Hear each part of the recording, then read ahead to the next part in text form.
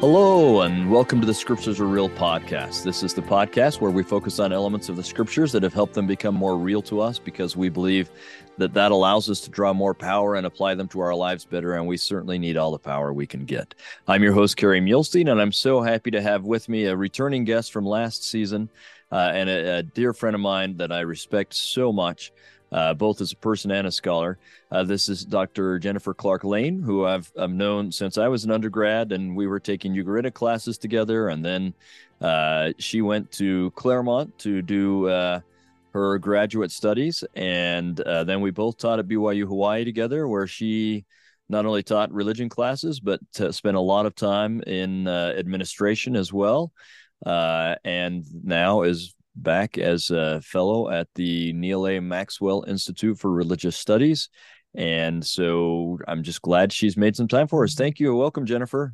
Oh, thanks, Carrie. It's a delight to be here with you. I'm really excited to study these scriptures together with you today.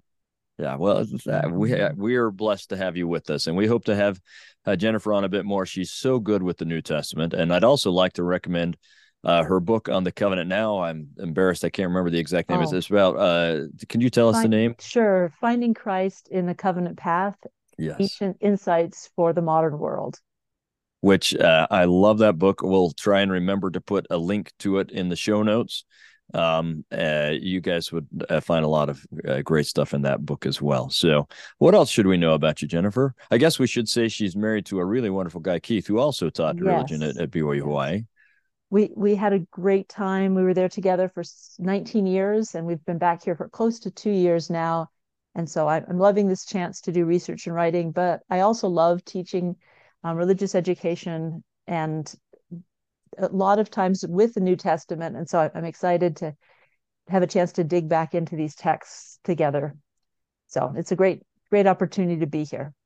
We're happy to have you. We'll help you scratch your teaching itch since you're in a research only place there. So yes, exactly.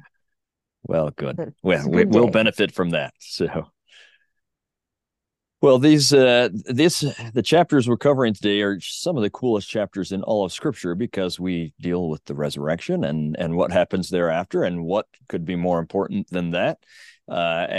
So we, of course, would love to hear what has really spoken to you or made it real for you. So why don't you take us where you'd like to go, Jennifer? All right. Thanks, Carrie.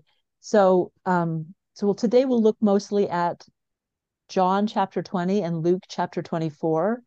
And on the one hand, these chapters are very particular to a time and to a place because they give these unique witnesses of Christ's resurrection. But on the other hand, there's very universal experiences, and I think we can get insights in how we today can come to behold Christ in our own lives, in our times of trial, a sense of, when we have times of sense of loss and despair, and we can learn from how did Christ's early disciples come to find him and to see him, and how might that help us come to know how to find him and to see him in our own lives. So I love these passages and what we can learn from them, not just about who Christ is and what he has done in overcoming all things through the resurrection, but also how, as we come to see him, our lives are transformed, and he lights our lives and brings us hope and helps us live in the time of trial we may find ourselves in a different way. I think that's so significant. And as you say that, I'm thinking about these three identities that President Nelson asked us to have or suggested are our primary identities. And one of those is as a disciple of Christ. And I find that if I can identify with these disciples as they come to understand who Christ is and follow him, that it helps me be a better disciple. If I'm conscious of that, it helps me be a better disciple. And I do think that as we learn to read the scriptures with the skill of identification, that it changes our reading. So rather than just reading it, something that's removed, but connecting ourselves. Nephi uses the word likening something unto ourselves, but it is this identification, this way of seeing them as people, but seeing ourselves in their experience, that can can help them become models, as you say, for discipleship, because that's what we want to keep developing and deepening our discipleship as followers of Christ. So true. And that's part of what this podcast is about. That's part of what I think of when I mean the scriptures become real, is that those people Right. become real and we relate to them. So, all right, well, let's Absolutely. jump in.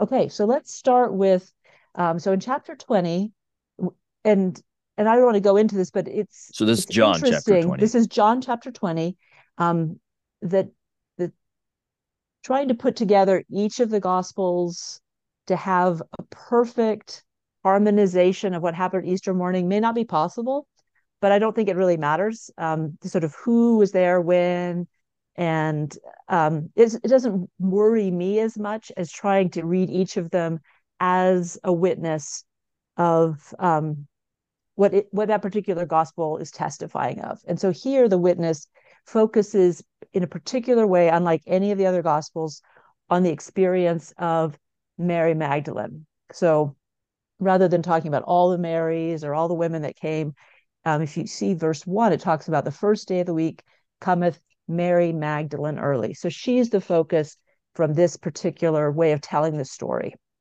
And she comes early before daybreak, and she then runs to Peter and to the other disciple who Jesus loved, usually understood as John, and is in a sense of panic. So they've taken away the Lord out of the sepulchre, and we know not where they've laid him. So she's already experienced the loss of her beloved teacher and friend, and now it's compounded with the loss of his body. So he's died, and now she can't even go to prepare and finish the preparations for burial. And so you see Peter and John coming and running, and so kind of this is a familiar scene where they look, they see the linen clothes lying, he's not there. And then we know by verse 8 that in verse 9, that they leave. And it's a little, I think 8 and 9 are a little ambiguous. Sometimes we stop with just 8 and said, he saw and believed. But if you go on to verse 9, it says that as yet they knew not the scripture that he must rise again from the dead. So when you read the whole passage, it may not be saying that they knew that he was risen. They just knew that he was dead. And that he was gone. That may be part of, because part of what we want to get is a feeling of loss. And I think, to me, when we read in that context, we realize that that none of the apostles or the disciples have completely internalized and processed Christ's own witness that he would rise again. And so what their experience to truly understand what's happening in chapter 20 and in Luke 24 is just this feeling of he came, he died, and he's gone. And now what do we do? I think that that's really where they're at. I would agree. When we see them here, that there's a kind of a lack of comprehension, and that's leading to feelings of panic, maybe despair, just sort of almost an existential crisis. Like, what is the meaning of our lives now? We've Yeah. What are completely we given supposed to do ourselves. now? Yeah. Yeah, that he has been the focus of our lives. We put all our confidence in him. He's gone, and now it's just like this sort of. And a lot of people experience this when a loved one dies, even if they're people of faith. That it can be just their whole world is shaken, or some other form of loss. And so I think to relate to this experience of loss helps us then go into Mary's experience with a deeper sense of empathy and connection.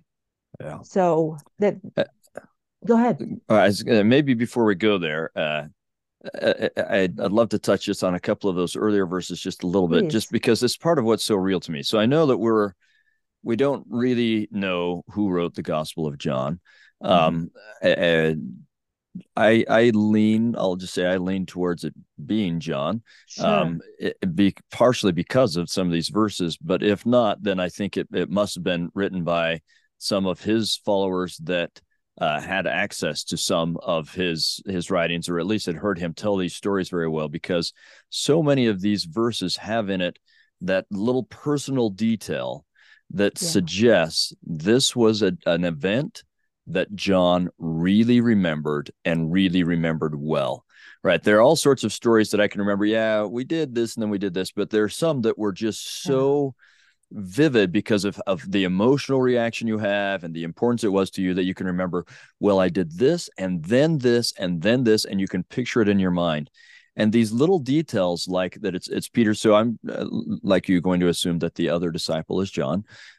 We don't know, but that seems to be the case. Hmm. So I'm going to read it that way, and I'm going to read it as if John were writing it, Yeah. even if we're getting to this third, fourth hand. Yeah. However, But it um, does have that feeling of an eyewitness testimony. It really, those these details. I agree. yeah, because he remembers that Peter and he went, if this is John, and they ran together, but he was faster. He remembers, I got there Yeah. first.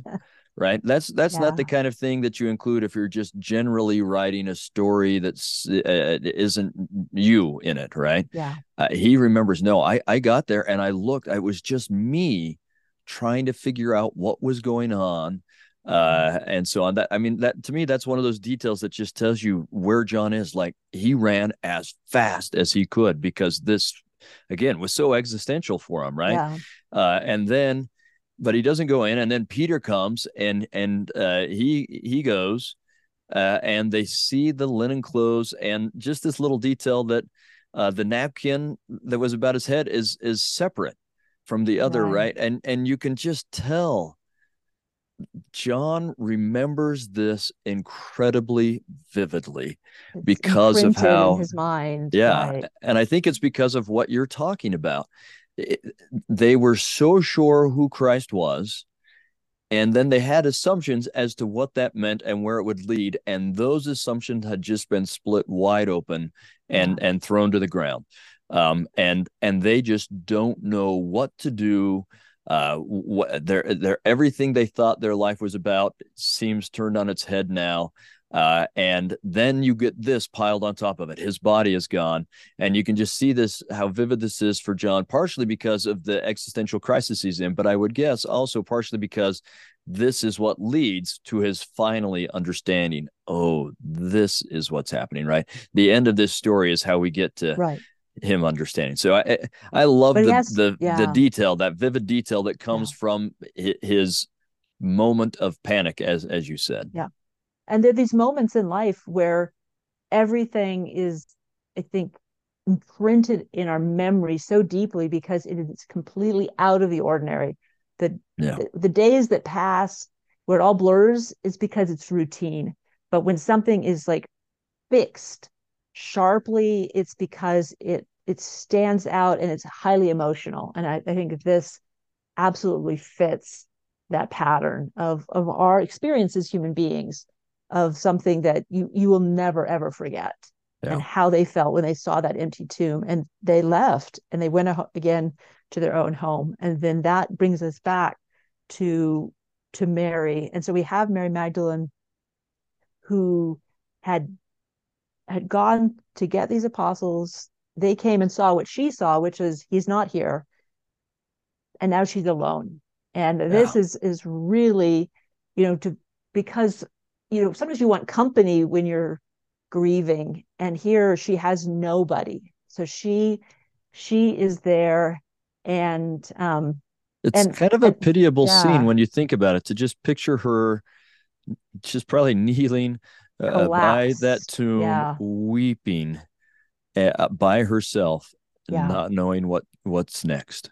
Just, I mean, just traumatic, this sort of, Yeah. like, having seen him die, and now you can't even finish burying his body because it's been ripped away by some, as Yeah. far as they know, some malicious group of people.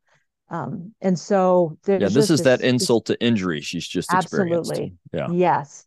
And so just, I think we can think about those moments of being distraught and then read that when we look at this word weeping, I think that's what she's feeling is Yeah. this overwhelming. So she stood without at the sepulchre, so she's outside, and as she wept, she stooped down and looked into the sepulchre. Now she gets a little bit of a shock because this time it's not empty, but what she sees is unexpected. So these two angels in white, sitting where the body had been, one at the head and one at the feet. And to me, these are really beautiful and moving words, but at the same time, I just trying to think about how she would experience them, because for her, everything has fallen apart. And now they're asking her, woman, why weepest thou? And this is like, for her, it's so obvious. She said unto them, because they have taken away my Lord, and I know not where they have laid him. So it's like, this is like, of course, this is why I'm weeping. Like she's just like, you know, why are you even asking? And so this is just this heart-wrenching scene. And And and likely these are, I mean, if we're going to try and make this real, likely yeah, these are words that are hard for her to get out. These are words spoken in sobs, right? yeah, absolutely. And so that she it's like, so this question of, well, why doesn't she recognize Christ when he appears? Well, one might be, that there's a spiritual something that's held back, but it might also be she's like weeping so hard she can hardly see, that she's just, it's really overcome the sort of the physiological effects of overwhelming grief. And so we, in verse 14, she speaks to these angels who she probably like, just as you say, just, pouring out her heart, but but having maybe a hard time spitting out this, in sobs, this language. And so she's racking, her body's being racked with um this grief.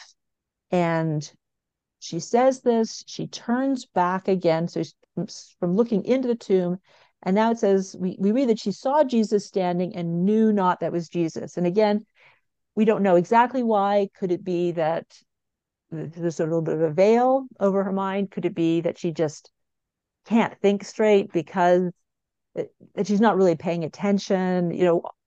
It, it, Eyes are her filled odd with tears. Yeah. exactly, that she's just, like she's not interested in anything else. So there's like this figure that she's recognizing but not identifying. And then we see this is where things are going to start to turn. And this is as they're starting to interact. So Jesus saith unto her in verse 15, woman. So this exact, he's repeating the question of the angel, woman, why weepest thou? Whom seekest thou? So I think maybe she feels that her grief is being taken seriously, Yeah. that he recognizes that she's in pain and that she's experiencing loss. Yeah. Yeah. This And isn't the just, why are you crying? yeah, This is, okay, I can tell you're something's looking for something's someone. Who wrong. is it? What's Yeah. wrong? Yeah, that I can tell that you experience a loss. Whom seekest thou? And so she probably thinks this is this kind person that just happens to be around. She's supposing him to be the gardener, saith unto him, Sir, if thou hast borne him hence, tell me where thou hast laid him, and I will take him away. So I think holding out hope that maybe he's not far. Maybe he just got moved and can be retrieved without, there's wanting things to be made right again, wanting to at least have his body back. And so that's the most you could hope for at this point. Yeah. That um and then what she's being offered in this next verse is going to change everything. And Jesus saith unto her, Mary. Yeah. And that is where her eyes are opened, that his sheep know his voice, and she Yeah. knows his voice. So And he knows her, and that seems to be what yeah, makes the difference, right? that identification, that connection of her loving discipleship and his love for her as a disciple, as a faithful saint. And she turned herself and said unto him, Rabboni, which is to say, master. So there's this mutual identification. And at that point, the the grief, the loss, the panic, it all disappears. So the world is different because he is there. And Yeah. in verse And I 7, love that that's please. the term that she uses to identify, like that it lets you know how she has thought of him when Yeah, this is the first thing out of her mouth. right, Oh, oh, my master is back. He's right. here.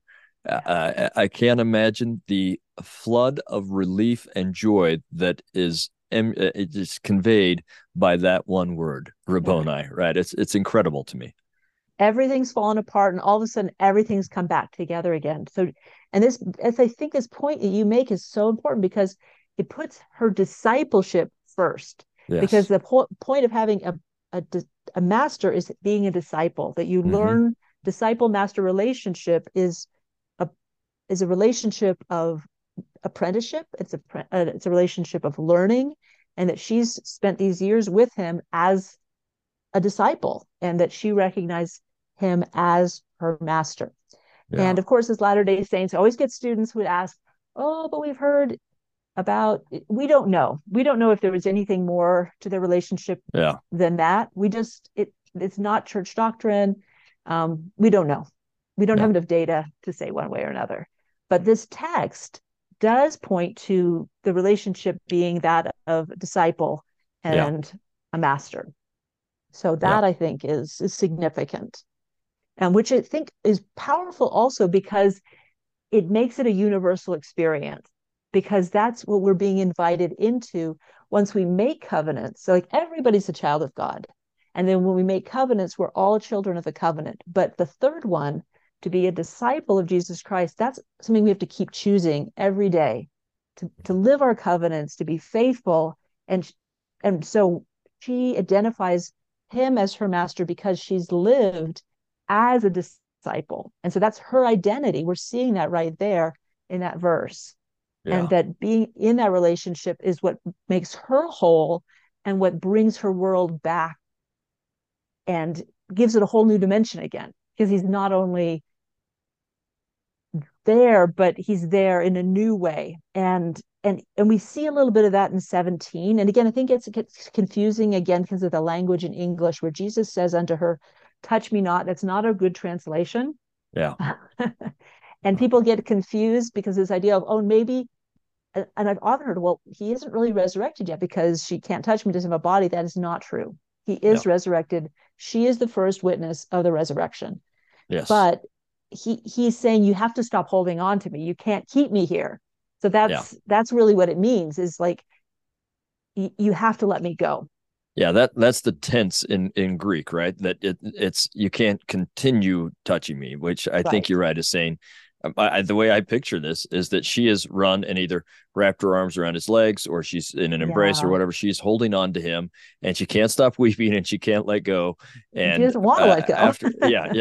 and after a while, he just says, Right. I can't actually stay here all day." Yeah. um, This is I have to go. And that's, I think this sense is that my life is even here, but he's pointing, and this is what's amazing about who Christ is. He's teaching us about discipleship because he's teaching us about obedience. He yes, needs to leave because the Father has some place for him to be. And so he needs to do that. And so I think he's helping her and he's helping us understand that discipleship is being willing to do what we're being asked to do. Even, I mean, he'd probably love to stay there, but he has to go. And so he's letting her know that. yeah, Um, and so this is, again, and in that verse, I ascend unto my Father and your Father, and my God and your God. So there's this kind of, I mean, it's almost extraordinary the kind of equality that yeah. he's laying out here. That his relationship to the Father can be her relationship to the Father, Yeah, and it's a continuation of the that's, last things he was yeah, teaching in his mortality. yeah, it really is extraordinary, and that is again his witness that he's come to bring us to to make us back at one with the Father, to bring us back to the presence of the Father, and to allow us to have the kind of relationship the Father that he has through him, that we can have that. It's all really encapsulated very tightly, but it's beautiful. And And I so, think as members yeah, of the Church of Jesus Christ of Latter-day Saints, I'm not 100% sure I have this figured out exactly right, but I'm confident in the general idea. I think we have some unique insights to put into this because on the cross as he's dying, I mean, he says it's finished. I mean, we can't know the exact order, but it right, seems like he right, says it's finished, and then into thy hands I commend my spirit, which gives this idea that he's going to the Father right then. But in fact, we know he goes to the spirit world, right, and he organizes. We know from section 138 he organizes the work there, and so it would seem that the order, based on that, and then this little phrase, it would seem that the order is he goes to the spirit world, he's resurrected, and then he goes to the Father in his glorified resurrected body. right. There's a chance he goes to the Father in between and then comes back down, and now he has to go back up to the Father. I don't know, but it seems like that's the order, which to me is Yeah, incredibly touching because it seems like what he wants as he is dying is to be with the Father. But even then, he goes first and does the Father's will. No, my mission's right, not done yet. I have another phase, which is right, here in the spirit world, and then to be resurrected and have that witness started. And then finally, I can have what my heart was yearning for, which is to be with my Father again. right. And so, as you say, all throughout the entire experience, we see him submitting his will to the Father's, which is so incredible to me. Yeah, it really is. I mean, and that's this witness of what discipleship is, that he's showing us through his example of how do we live out our covenants of being that alignment with God's will, and that he's doing the Father's will, and he's teaching us how to also align ourselves with his will, just as he aligns himself with the Father's will. And I think it's a Yes. beautiful illustration of even his post-mortal um, ministry. He puts this obedience to continuing to teach, continuing to minister first, that he's Yeah. doing, he's on the Lord's errand. Yep. He's on his Lord's errand, which is his Father, and It, that's amazing. In fact, he could be saying right here to Mary, wist ye not that I must be about my Father's business? Right. That's another way of saying that, Right which is what he was saying from the very from the beginning. beginning. So these sort of bookends to Yeah. his mortal ministry, right as it begins, and this is right as he's ending and leaving to go back to the Father. So it's a Yeah. beautiful way of framing this. And at that point, Mary is going to then go tell the disciples again, but this time she has much, much better news.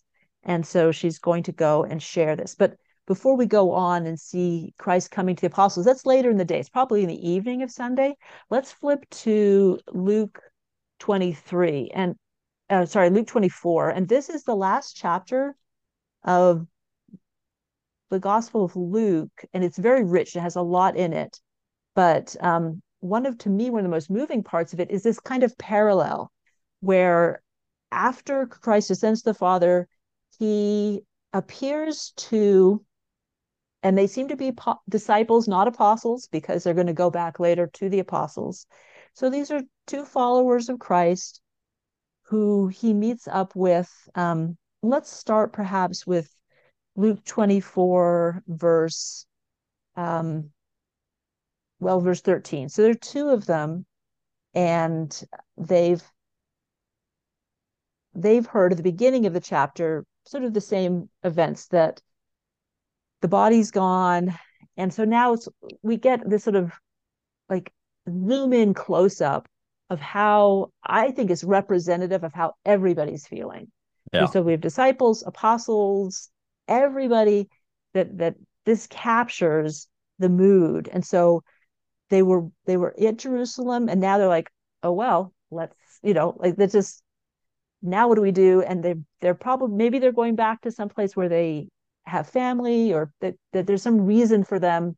There's no point in them being in Jerusalem anymore. Yeah. So And I think you're right. Luke does such a fantastic job all along of capturing the kind of everyman Mm-hmm. all along the way. And I think that these are the everyman. This is these two. It's a real story, but he's chosen this one because it represents what everyone was going through and what everyone needs to go through. Yeah, it really is. And then this is again this is where we can identify by seeing ourselves in our moments of loss and grief in them. So they're walking, it's several miles away, and they're walking and they're talking, grieving as well. Now they maybe not be like on the floor, bawling their eyes out, but so I mean maybe they weren't as close, but in any case, they're trying to process this. So in verse 14, they talk together of all these things that had happened. So they're just trying to make sense of like, what was this all about? And, did we get this all wrong? We thought he was this Messiah. And, it's just this loss, confusion. And they're, they're, they're walking and they're talking. And so you see in verse 15, that same kind of the processing things. They commune together, they're reasoning together, they're just trying to make sense of it. Yeah. And Jesus draws near, but again, they can't see him for who he is. Now, again, is there a veil being drawn over their eyes, or is there something about a resurrected body that can choose to be recognized or not choose to be recognized? I don't know, but it says here their eyes were holden, so they Yeah. was somehow being prevented from recognizing him. Yeah. So he's walking with them, he's talking with them, and he's asking. I think this is sort of as a someone who's just journeying them on their journey of he can tell. And again, I think there's that sort of empathy that Mary felt as well, that what's making you so sad? That he's genuinely trying to understand, that they can, I think they sense that he cares. Um, what manner of communication are these that ye have one to another as ye walk and are sad? And so we have the two of these disciples talking. One of them's called Cleopas, and here he seems surprised. It's like, don't you know? Yeah. How can you not What, know like, what is going on? So art thou only a stranger in Jerusalem and hast not known the things which are come to pass in these days? Like, haven't you heard about Jesus being crucified? And so it's almost like he's playing along. And I think it's therapeutic. I honestly feel Yeah. like he's trying to help them process their grief, and he probably knows they need time to talk about it before he can help them move to the next stage. So he's helping them work through and make sense of like, what are they feeling? What's making them sad? He's listening. He's very, very good listener, which tells us a lot about, what we're being called to do as disciples. So he's genuinely concerned. He's interested, and he gives them a chance to say. So they said unto him concerning Jesus of Nazareth, which was a prophet and mighty in deed and word before God and all the people, and how the chief priests and our rulers delivered him to be condemned to death and have crucified him. And then verse 21, I think, is the most poignant Yeah. moment, because it reveals not just with these two, but all of Christ's followers, why they're so disappointed, because they misunderstood what it meant for Jesus to be a Messiah. And so they say, we trusted that it had been he which should have redeemed Israel. Yeah. And And by besides that, all they the, don't mean a yeah, spiritual redemption. no, they all had hope that Jesus was going to come to rescue the kingdom to reestablish the kingdom of Israel, to drive out the Romans, and their vision of what a Messiah was this triumphant king. And so instead of defeating the Romans, he was killed by the Romans. So like their vision of triumph was just had disintegrated. And so we trusted that it had been he which should have redeemed Israel, meaning military, political victory. Yeah. And it didn't happen. And so now they don't even know what to believe it anymore, because what they had hoped for didn't happen. And so they're just at a loss. Yeah. I And would but imagine it's, oh, go yeah, ahead. No, keep no, no, going. no, they're just telling him. And I think he's like, he knew it, of course, but I think he needed them to be able to say what it was Yeah. that was bothering them.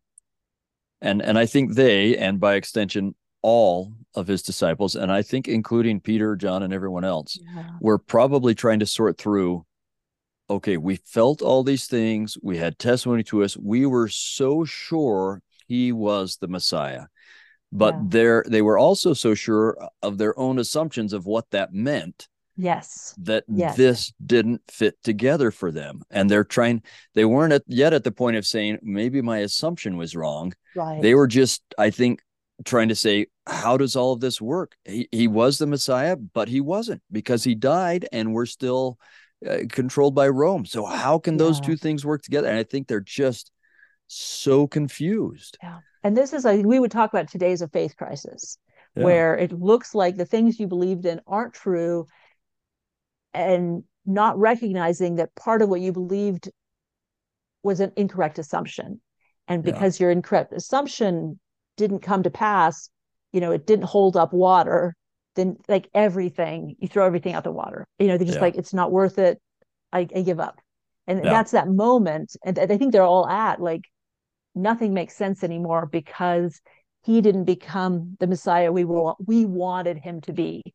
And so they're at the sort of at the edge of losing hope. And I think that's where he finds them, is Yeah. when they're about ready to give up. and They're and walking maybe away. I agree, and maybe just while we're on this, I'll refer my audience back to, if you didn't have the chance to listen to an interview we did, I think it's what we did in Mark 9 with Emily Robinson Adams, when she talks about a faith crisis she had and how it took her a while to get to where she recognized that it was based off of some wrong assumptions about who God was, and then things could change.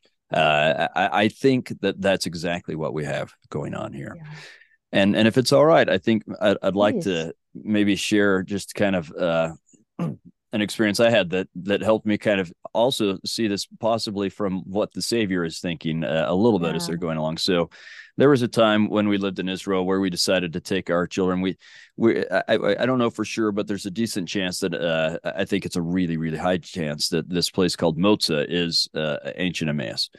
And you can walk from Jerusalem to Moza. In fact, much of it is a very beautiful walk now, where there are places for kids to play games and things like that. So we said, let's take our kids on a walk to Emmaus so we can think about this story. And, I had young kids, so, sometimes we're flying kites and doing things like that to keep them entertained. But there were times where they were walking along all right, and I was able to really think about this. And I was trying to put myself in their place. But at one moment, I then kind of thought of the Savior hearing them. And I mean, he knew already, but hearing them Yeah. basically saying, we really thought that Christ would come to conquer our enemies, meaning Rome. And I Yeah. could picture him having just gone through all that he had just gone through, having this kind of thought, oh, you think too small. If Yeah. you knew the enemies I was really conquering, Rome is so small compared to who I was really fighting with and who I really conquered. And that's worth, I think so often we're myopic in what we want the Savior to do for us. We think of these things that are just right in front of us that seem like big deals, and they are. I mean, having Rome Mm-hmm. control you is a big Yeah. deal. It affects all sorts of elements of your life, just like all sorts of other things we're going through. But if every now and then we could see it from the Savior's point of view, and see him saying, oh, if you only knew what I'm really doing for you, Yeah. I'm doing something much bigger than you have ever imagined. And I think he went through that at this moment. I mean, Right. not that he had never thought of it before, but he No, had to have no, thought but of, oh, if you could just yeah. understand what I was really doing for Yeah. you. And that is really, I think, what makes this moment so tender, is that he doesn't give up on them like, well, you didn't get it, so I forget you. I'm walking Yeah. out of here, that Yeah. he works with them. He meets them and he meets us where we are. And he lets us share our concerns. They shared their concerns, but then the fact that they're willing to keep learning and keep thinking, because we often have, when we go through this sort of faith crisis moment where things don't match the reality we had imagined, that we have to rethink. And rethinking is another, we don't use the word this way, but the verb to repent is that sort of rethinking. We have to Yeah. to come up with a whole new model for reality. And so he's helping them with that. And so, they share these experiences. They say, well, the women, they went and they didn't find a body. They're sharing everything they know to be true from their life experience. And he's listening. And so when he responds to them, I think it's And sometimes they've it even heard from sounds, James or Peter and John, right? It seems like yeah, they others, yeah. some of the others ran and saw that he wasn't there, so they know the And whole so they deal. and they thought they knew everything. They thought they had the big picture, that they were the most informed that anyone could possibly be. But Christ wants them to rethink, to dramatically, radically rethink the assumptions that they have. And Mm-hmm. the language in the King James sounds a little harsh, where it says, "Oh fools." The footnote gives us a little hint that the Greek is softer than that. It's just, and this sort of like being unwise, I think, is assuming that we know everything, Yeah, assuming that our disappointment is based on all the information possible. And instead of thinking, no, be wise enough to realize you don't know everything. And maybe you might be mistaken about the assumptions you had about what it means for Jesus to have been the Messiah. So, and part of what he's asking them to do is go back. He's using sort of this, what they trust and what they know is the prophecies from Old Testament prophets. So, like, let's think about them again. Let's go back and rethink what the prophets have testified. And what he's turning them to is a different reading of these prophecies. So they're reading the prophecies of a military Messiah, a victorious political Messiah. And he's making them, going back and saying, maybe rethink that assumption. Ought not, in verse 26, ought not Christ to have suffered? So shouldn't the Messiah be a suffering Messiah, not a political Messiah? And that he needed to suffer these things to enter into his glory. So, yes, there's glory, but it's not glory that comes from political victory, military victory. It's glory that comes through suffering. So, sort of little echoes of Isaiah 53, maybe. yeah, Um, that and so what he does in verse 27 is he works with them, beginning at Moses and all the prophets. He expounded unto them in all the scriptures the things concerning himself. So they're walking, they're talking, and he's getting them to rethink based on what they already believe, which is the prophetic words from scripture, from their Old Testament, from, well, our Old Testament, it's their only scripture. But and so he's helping them rethink. And they obviously are enjoying this because they don't want him to leave. When they get to Emmaus, they want him to stay, come abide with us, have dinner with us. And he goes in. And then we have this moment of recognition, just like with Mary, her name like opens her eyes. Here, it's interesting what opens their eyes. So it came to pass, he sat at meat with them. So verse 30, and he took bread and blessed it and brake and gave it to them. And their eyes were opened. And so to me, it has this sort of sacramental echo that the ordinance, this sort of echo of the sacrament, this echo of the ordinance allows them to see him for who he really is. They've spent all day long with him, but now they can see him as they see him breaking, blessing and breaking the bread and giving it to them. And then he's gone. Like he's done what he needed to do. He's reframed their perspective on who he was as a Messiah, so that his death was no longer a defeat, but now was a victory. He overcame death and hell.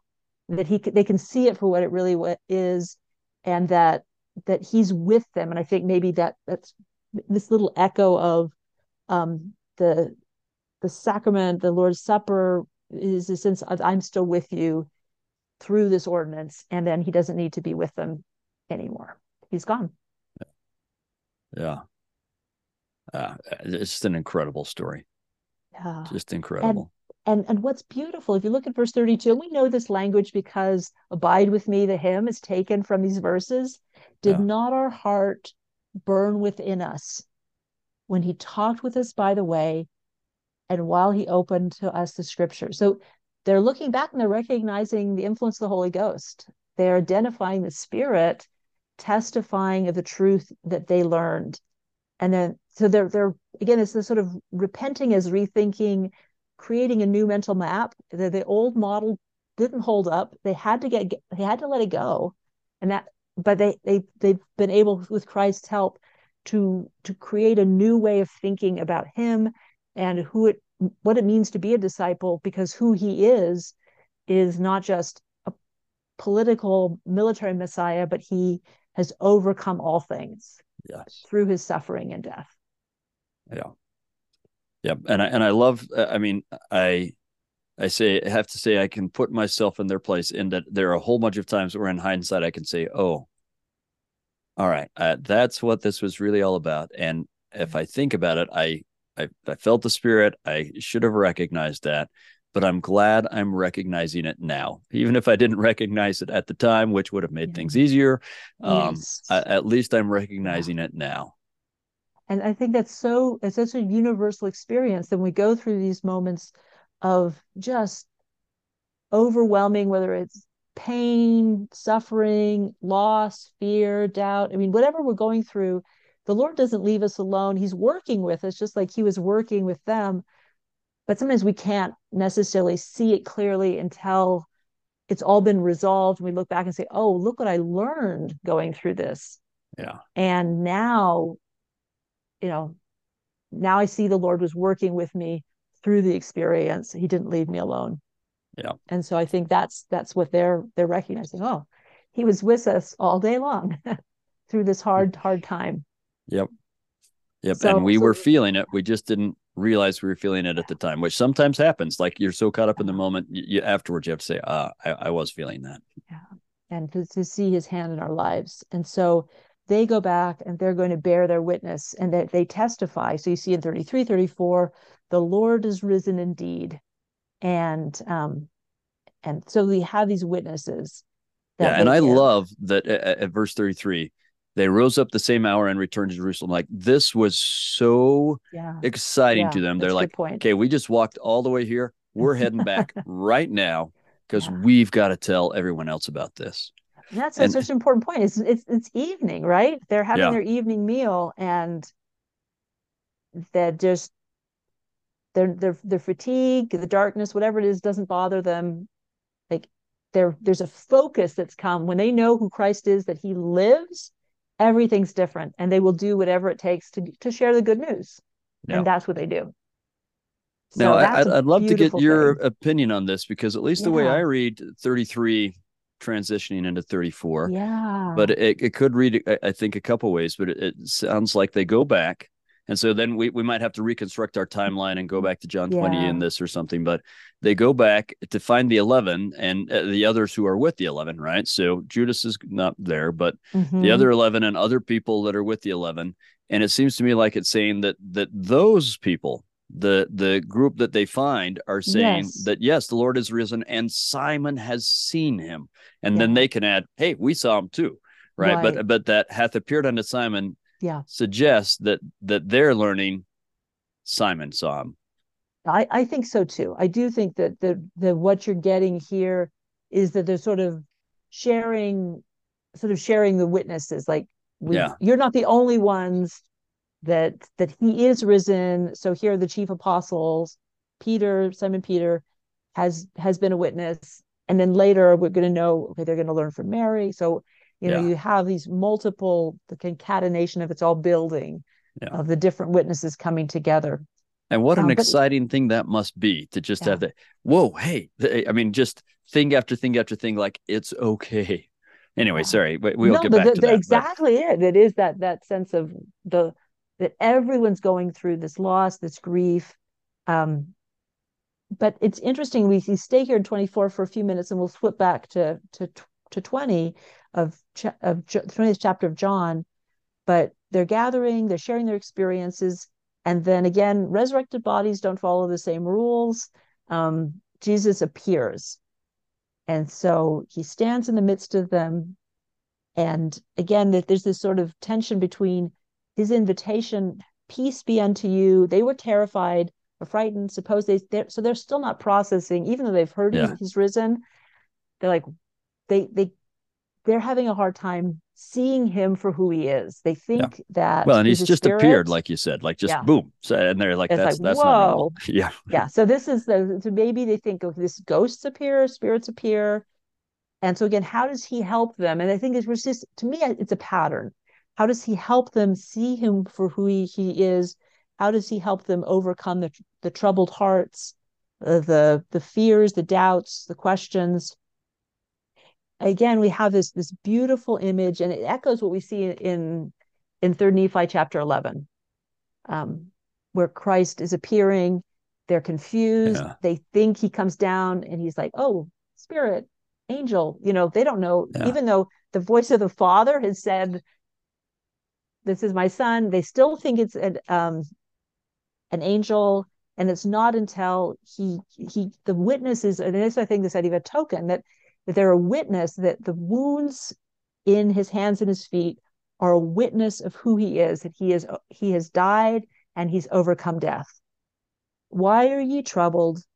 Why do thoughts arise in your hearts? Behold, my hands and my feet, that it is I myself.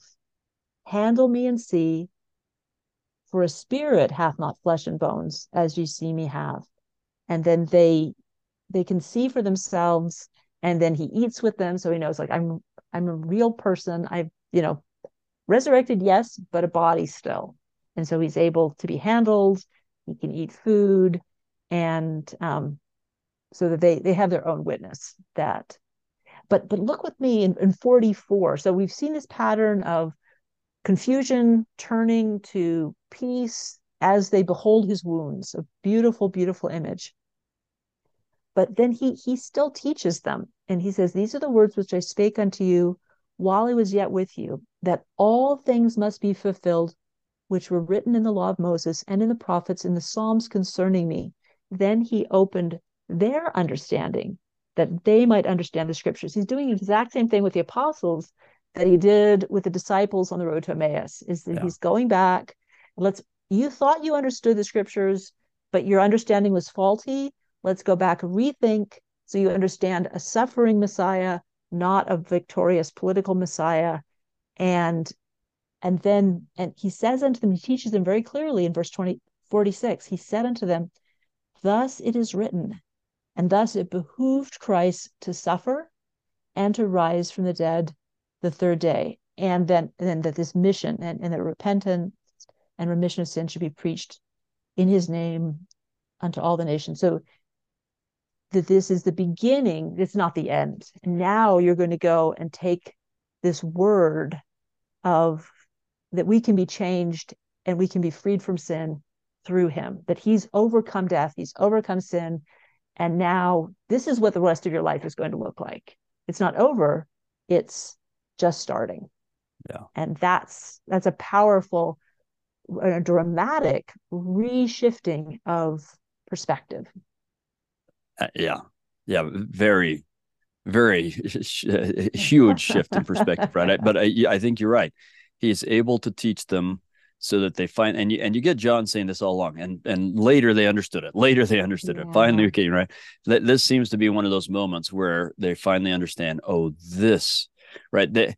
He seems to have been trying to explain it to them all along, but they hadn't had something so dramatic that allowed them to make such a dramatic shift in their assumptions. Yes. And it took losing Christ to force them to be ready to change those assumptions. And then when he comes back, now their mind is open enough that he can show them what it's really about. Absolutely. And I think before we leave, go ahead. No, go ahead. I think it tells us a lot about sometimes if we have false assumptions, that sometimes a crisis moment can be part of how the Lord is helping us move to see life and to see him, especially more than anything, more clearly. Yeah. I mean, Joseph Smith said this a number of times in a number of sometimes colorful ways, that one of his greatest struggles was to get the saints to leave behind their old ideas or assumptions so that he could teach them the true things of God. I think one time he, let's see if I can remember this, he said it was like getting them to leave behind their old ideas and accept the new truths was like trying to split logs using, I think he said, cornbread for a wedge and pumpkin for a dodger, which is like the Yes. hammer, right? Yeah, Hammering the yeah, wedge in. There's no way yeah, it's going to split yeah. the wood. Yeah. And I think And that's what the apostles were going through, and yeah, then if our premise that we've been going off all along is correct, then it means that we're in that same place. That God is trying to teach us right. some things, and we need to open our minds to Him. And sometimes that will happen through a crisis, and sometimes we can open it ourselves, well, with the help of the Right. Holy Ghost. Yeah, Absolutely. And that whatever it is we're going through, that we need the Lord's help. And He yeah, helps us in different ways. But yeah, he's helping us rethink, because the invitation to repent is this invitation to think differently, to feel differently. So we have more faith, we have more confidence. And we see again the same thing, which flipping back to John 20, where we have another account of the apostles But seeing before we go him. to John 20, if Yes, it's all right, I please. just want to, Sure. before we leave Luke, I just want to kind of, I guess, set us up for next week. I'll have to Absolutely. check the chart, but I think it's next week, because you have this, he does this transition, like you said, and tells them that the gospel is going to go from here to everywhere. Yeah. But then we get this little thing in verse 49. And behold, I send the promise of my Father upon you, but tarry ye in the city of Jerusalem until you be endued with power from on high. And obviously, in other accounts, he tells them to go to Galilee, and they're going to go to Galilee and come back. And it's hard to put all this together. But I think Yeah. this is Luke's little hook, because his next big letter, which we Yes. call the book of Acts, Yep. is going to start with the story of when they're endowed with power from on high in Jerusalem. And so this, Right. if we keep this in mind, that will help us transition into Acts a little bit better, I It think. is. I think you're absolutely right. It's a literary bridge Yeah. to the prophecy of the outpouring of the Holy Ghost at Pentecost, to the actual fulfillment of that in the beginning of um, the Acts of the Apostles. And Yeah. so it's really important to see how these two texts are linked, and that this is Christ died and is risen for this reason above all other reasons, so that we can get His Spirit and become, through the gift of the Holy Ghost, more like Him, because we could never do it without. This is the fruit of His death and resurrection, is these spiritual gifts that He wants to give us, that we're Yeah. partaking of through the ordinances and covenants. And that's, I mean, the gift of the Holy Ghost is supernal. Yeah. It's so important. And I think that President Nelson would be happy if we highlighted the last verse, because this is their preparation for that time in between when he tells them this and when they will receive the power from on high.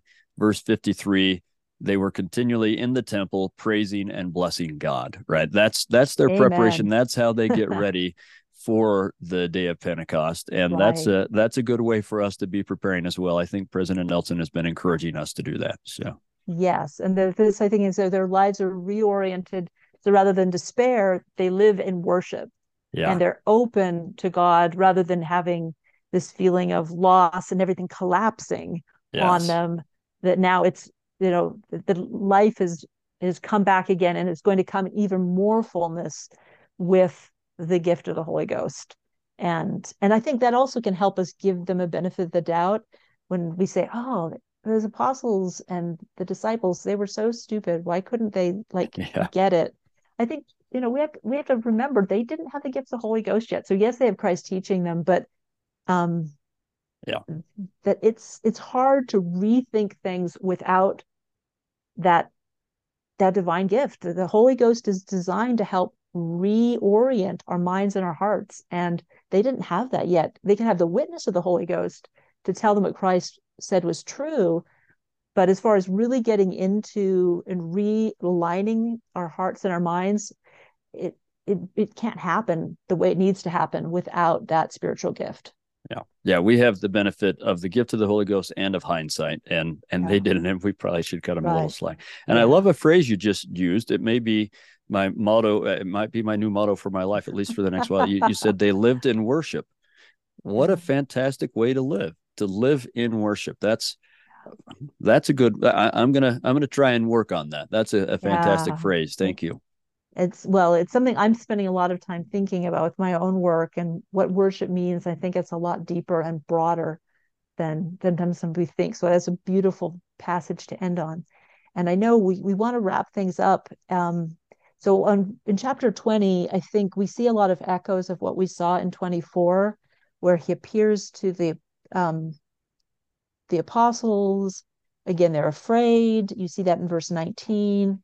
They're afraid of the Jews. They're afraid what happened to Jesus might happen to them. And Christ comes to bring them peace. Peace be unto you. And again, we see this pattern of him showing the wounds. And so that there's this sort of ability to understand who he is Yeah. and who they can be with his help. I think John also gives us a week later with Thomas and Thomas, poor Thomas, we were doubting Thomas. He wasn't there. He didn't, at least in this count, he wasn't able to be part of it. He wants physical proof. And but when Christ comes back again to them, he invites Thomas to find out for himself through that interaction. And I think it it tells me something significant, because again, this echo of 3 Nephi 11, this personal invitation: reach hither thy finger and behold my hands, reach hither thy hand, thrust it into my side, be not faithless but believing. That the ordinances, whether we're talking about baptism, the sacrament, the temple, they all have to do with physical material. The ordinances are always a way to connect with Christ through our bodies. Yeah. And I think that is really significant, that he wants us to, even though we're not with him the way that these apostles and disciples were, but he does want us to have a connection to him that has a physical dimension. And Yes. so I think it's worth pondering of how we connect with him and how he's inviting us to connect with him in each of the ordinances. And I think it might go back to why we want to be in the temple as often as we can. We certainly don't want to miss sacrament meeting any Sunday, because we're through the ordinances, we're given a chance to have a connection that can give us that grounding and that confidence. Verse 19, when it talks about the disciples, it's the first day of the week. So there we have Sunday, right? And the doors were shut when the disciples were assembled for fear of the Jews, right? And so they're behind doors because they're afraid. So if we're trying to put ourselves in their place, let's remember that besides having their world ripped apart, they're still afraid that something might happen to them. We know from John that they had plans to kill Lazarus because he was too much of a witness. And so they have all sorts of fears that they're dealing with. And I don't know that there's something doctrinally important to that, but there's something from a human point of view that's important, recognizing everything that is going on with them. And then I just want to touch on, just because it's a theme that we've touched on so many times in the podcast, that we get in verse 21. Then Jesus said unto them, peace be unto you. As my Father hath sent me, even so send I you. And we've talked about that as recently as in doing the intercessory prayer and so on, but we've talked about it a number of times. This is a pattern and a theme that Christ sits on again and again. I'm sent by God. I send you. You go get others. You bring them to me, and I bring them to the Father. And so even it seems to be the first thing besides peace, right? As we get in Luke, he has to tell them, okay, don't be afraid. It's just going to be all right. But here in John, then the next thing he tells them, the first thing he tells them is to remind them, God sent me, and now I'm sending you. You are my emissaries the way I'm God's emissary. And that's so profound. And I hope empowering for all of us to recognize that is our job, to be sent by Christ like he is sent by the Father. And I think it's core to what it means to be a disciple of Christ is when we have our own witness, when our lives have been changed, and we can then go out and share that good news with other people, that Christ is our Redeemer and that he has overcome all things and that we can have peace through him we can have hope through him, and that he will make things right, even though we Yes. go through times of loss, that peace will come. And Yes. that's the witness that we have to share, just as they had to share it.